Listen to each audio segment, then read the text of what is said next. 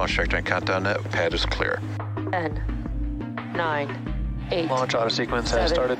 6, 5, 4, 3, 2, 1. Go for launch.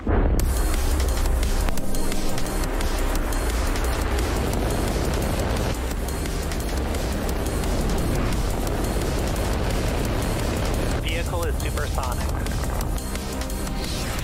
Stage separation confirmed. Dragon separation confirmed.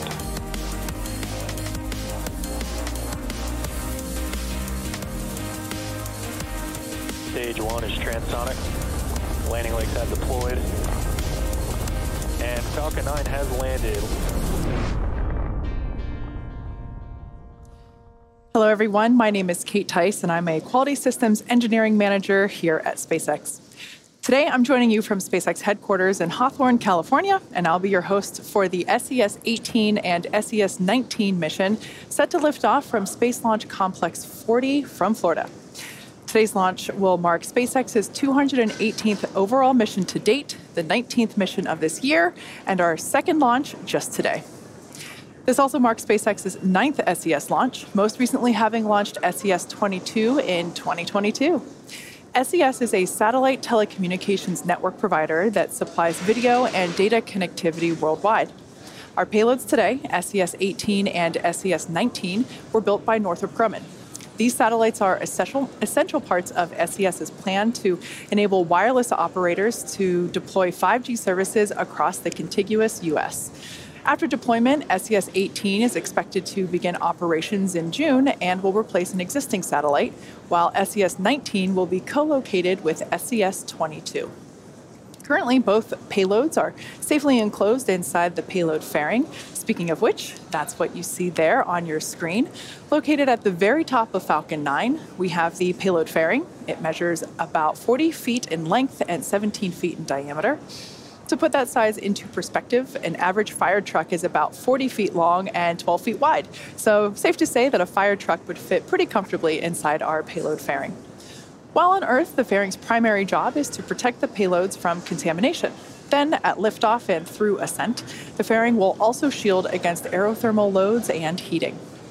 Once we reach the vacuum of space, we will jettison the fairing, and the second stage will continue on its journey to orbit. The fairing halves supporting today's mission are flight-proven, with one half flying for the 7th time and the other for its 3rd. Below the payload fairing is the second stage. That is the portion of the rocket responsible for propelling the SES-18 and 19 satellites to their drop-off orbit in space. Not only does SpaceX's second stage look similar to the first stage, which is that larger stage below, it also has the same diameter, uses the same metal in the tanks, the same computer, same propellant, and nearly the same engine. This allows us to use similar tooling, design, and systems, which results in greater efficiency and reliability. The first and second stages are connected by the inner stage, which has pneumatic pushers that allow stage separation during flight. The inner stage also houses the second stage engine, called the Merlin Vacuum Engine, or MVAC. The bottom 2/3 of the vehicle, that's the first stage, and it's the primary part of the rocket and gets reused multiple times. On the bottom of the first stage are 9 Merlin M1D engines that accelerate the vehicle through the Earth's atmosphere and lands back on Earth following stage separation. The first stage supporting today's mission is flying for the 6th time, having previously supported CRS-24, Eutelsat Hotbird 13F, OneWeb 1, and 2 Starlink missions. Today's recovery attempt will be made with our drone ship. Just read the instructions, as you can see there on your screen. It's parked a couple hundred miles off the coast of Florida, out in the Atlantic Ocean. With liftoff currently set at 7:38 p.m. Eastern Time, let's learn a little bit more about our customer and mission. Get ready. It's time for SES-18 and SES-19 to embark on their journey to space. 1. This marks SES's final satellite launch to repurpose C-band spectrum in the United States, enabling SES customers to continue delivering satellite-enabled video and data services while paving the way for 5G innovation across the country. SES18 and 19 are satellites that will deliver services across the US, enabling millions of households to continue to receive TV and radio services. SES18-19 operates in the so-called C-band spectrum. A few years ago, the FCC decided to allocate the lower part of the C-band to mobile carriers to promote American leadership in 5G. This meant that we needed to migrate our customers in the upper parts of the spectrum.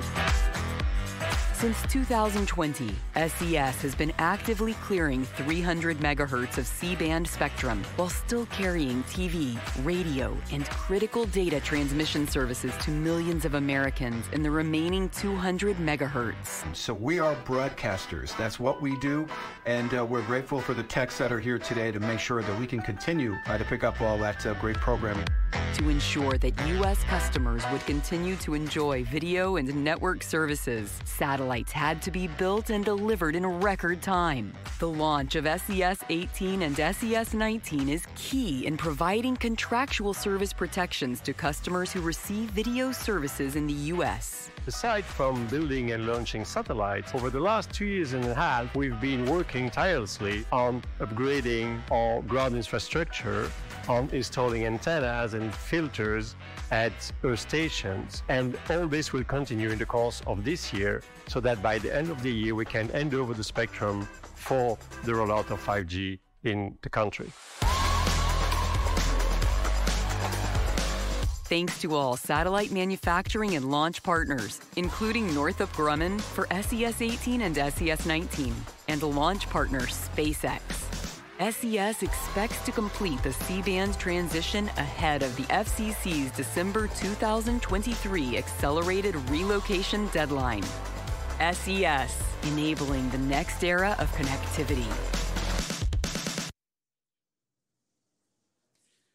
SES was one of SpaceX's earliest launch customers and has been a key partner in a number of firsts with us. SES was the first commercial satellite operator to launch on Falcon 9 from the Cape back in December 2013. That was with SES-8. That mission also happened to be SpaceX's first mission to a supersynchronous transfer orbit. Falcon 9 tanks are pressurizing for strong back retract. Most notably, SES was also the very first customer to fly on a reused booster. SpaceX launched SES-10 back in March of 2017 using a booster that had previously supported a Dragon cargo resupply mission.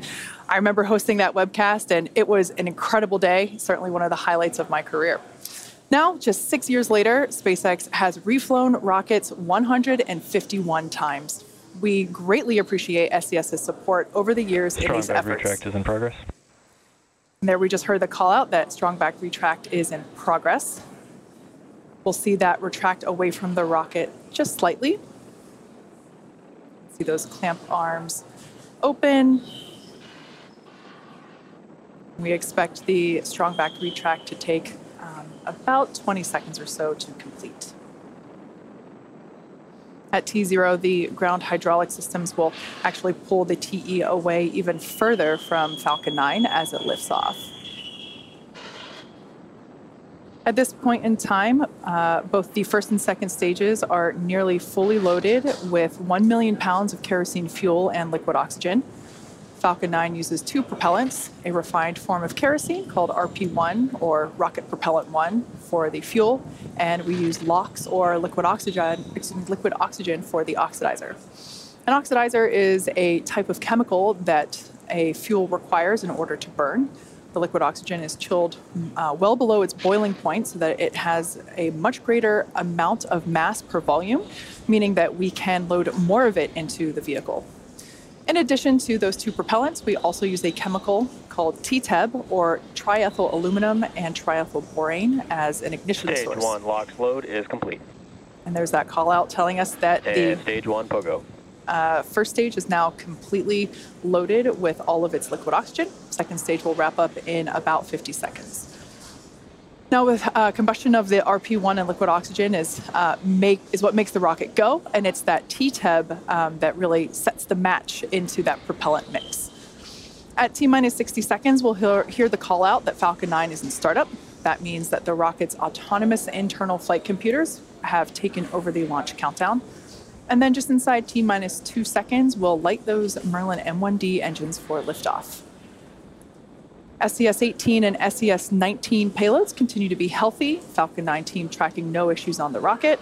As you can see, beautiful day at the Cape. We have been keeping an eye on the winds, but everything is looking green on the front for weather, and range is ready to support liftoff at 7:38 p.m. Eastern Time, just 2 minutes from now.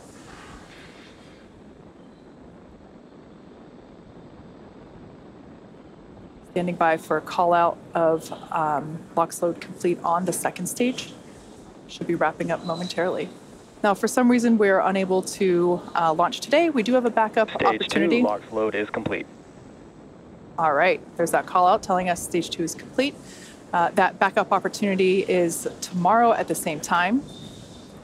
So with that, we're proceeding into the final minute and 30 seconds into... Ground gas close up. As I said, the Falcon 9 is completely fueled, or excuse me, is completely loaded with all of its fuel and propellant. The white clouds that we see around the vehicle are totally normal. It's just that liquid oxygen coming into contact with the ambient air. Falcon 9 is in startup. All right, so there was that call out indicating that the onboard flight computers have taken over the launch countdown.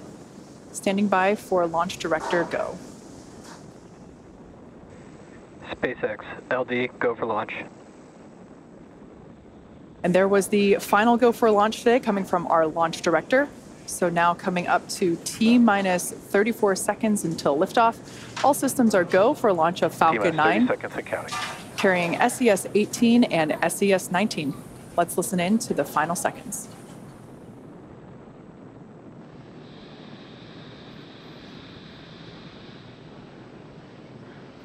T-minus 15 seconds and counting.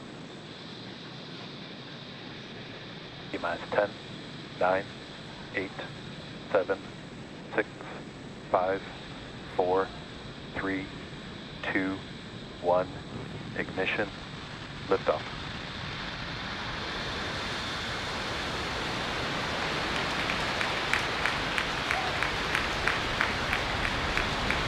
Vehicle is pitching downrange. Stage 1 propulsion is nominal.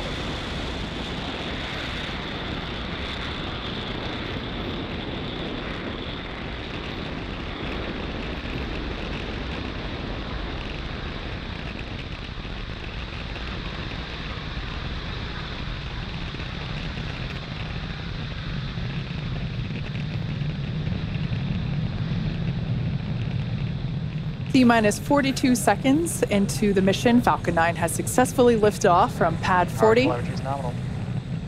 And we are preparing for max Q, coming up in about 20 seconds. That is the moment in which the vehicle experiences the greatest amount of aerodynamic pressure. Everything looking good with vehicle performance and trajectory.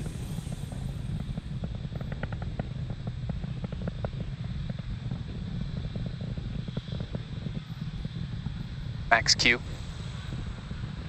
All right, there's that call telling us that we're now past the point of maximum aerodynamic pressure. We also heard the call out a few seconds before that for Mach 1, telling us that the vehicle is traveling faster than the speed of sound. Coming up, we have 3 events happening in quick succession for those of you that have watched our webcast. Engine chill has started. Those familiar with our webcast, this will be very familiar. We have main engine cutoff, or MECO, stage separation, and SES-1, or second engine start 1. Main engine cutoff is where all 9 M1D engines, which you see right now fully lit, they will shut down, and that will help slow the vehicle down in preparation for the next event, which is stage separation. And that's where the first stage... Vehicle is following a nominal trajectory. First stage will separate from the second stage. Right after stage separation, the first stage will start its journey back to Earth, targeting a landing on our drone ship. Just read the instructions. During that time, stage 2 will continue on its journey with the third event, Second Engine Start 1, or SES-1, and that's where we will light the single MVAC engine, and it will propel the second stage along with the SES-18. Main engine cutoff. Confirm stage separation.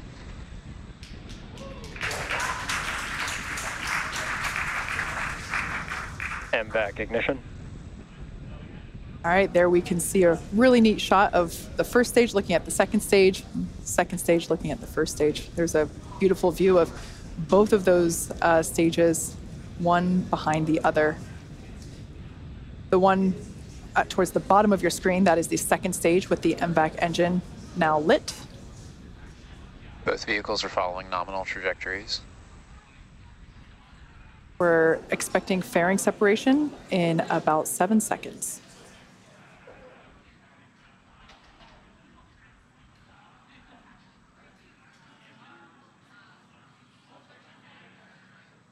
Confirmed fairing separation. And there we can see those fairing halves have separated. This was the 7th flight for one fairing half and the 3rd flight for the other fairing half. We're now T plus 3 minutes and 45 seconds into launch. Everything looking nominal for both the first and second stages. Be sure to keep Acquisition of signal, Bermuda. Be sure to keep an eye on the stage 1 and stage 2 telemetry readouts on the bottom corners of your screen. And that is a really cool view. We're able to see both fairing halves as well as the first and second stage.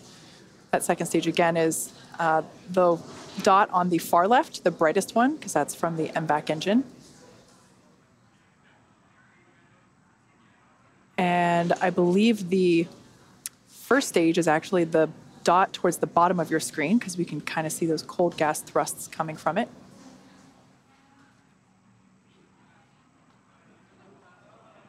There on the left-hand side of your screen, we have the first stage. Right-hand side, beautiful orange glow of the MVAC engine on that second stage. As I was saying, keep an eye on the telemetry there in the bottom. Both vehicles continue to follow nominal trajectories.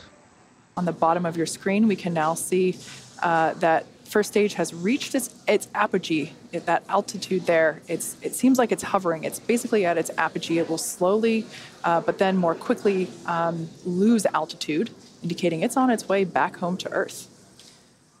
In order to complete today's landing, the first stage has 2 more burns left. Next up is the entry burn, where 3 of the Merlin engines will relight.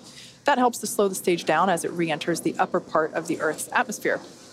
Over the next few minutes, you can also spot how the first stage uses its grid fins. A beautiful view there of those grid fins. Those grid fins help steer the vehicle to its landing coordinates. Falcon 9 is equipped with 4 hypersonic grid fins, and they're positioned near the top of the first stage. You might also notice those white puffs of gas coming from the top of the first stage. Stage 1 uses quick bursts of nitrogen gas to help with the orientation and attitude control.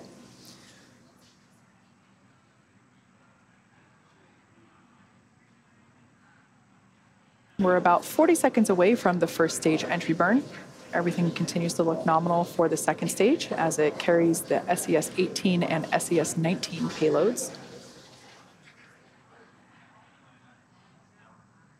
We can really see that cold nitrogen gas being utilized for that attitude control there on the left-hand side of your screen. Another form of steering that the first stage uses is engine gimbaling, where we actually angle the engines a couple degrees in either direction to help steer the vehicle. And we're about 5 seconds away from that entry burn startup. Stage 1 entry burn startup. And there we can see on your screen that entry burn has begun.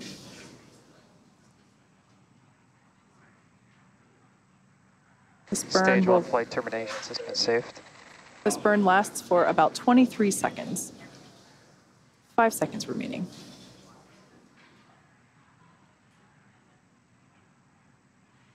Stage 1 entry burn shutdown. And with confirmation of that entry burn shutdown, Both we have vehicles continue to follow nominal trajectories. one last burn before the first stage attempts to land on our drone ship. Of course, that's the landing burn. During the first stage landing burn, a single Merlin engine, that center engine, will relight and slow the vehicle down for its its landing attempt on our drone ship. Just read the instructions. Gorgeous view of the second stage MVAC engine. Right before, in that Stage prior 2 is view, in terminal guidance. we were actually able to see the contrail left behind by the first stage, lit by the sun peeping Stage up 1 over transonic.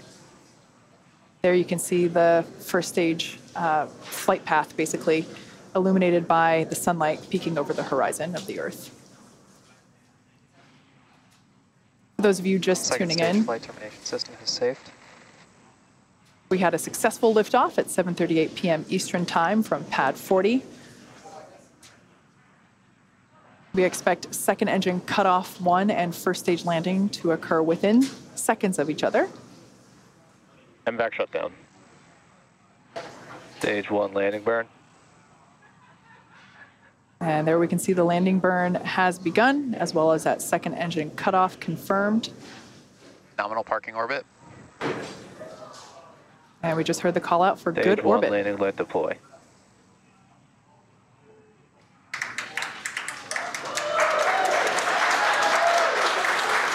There- Stage 1 landing confirmed.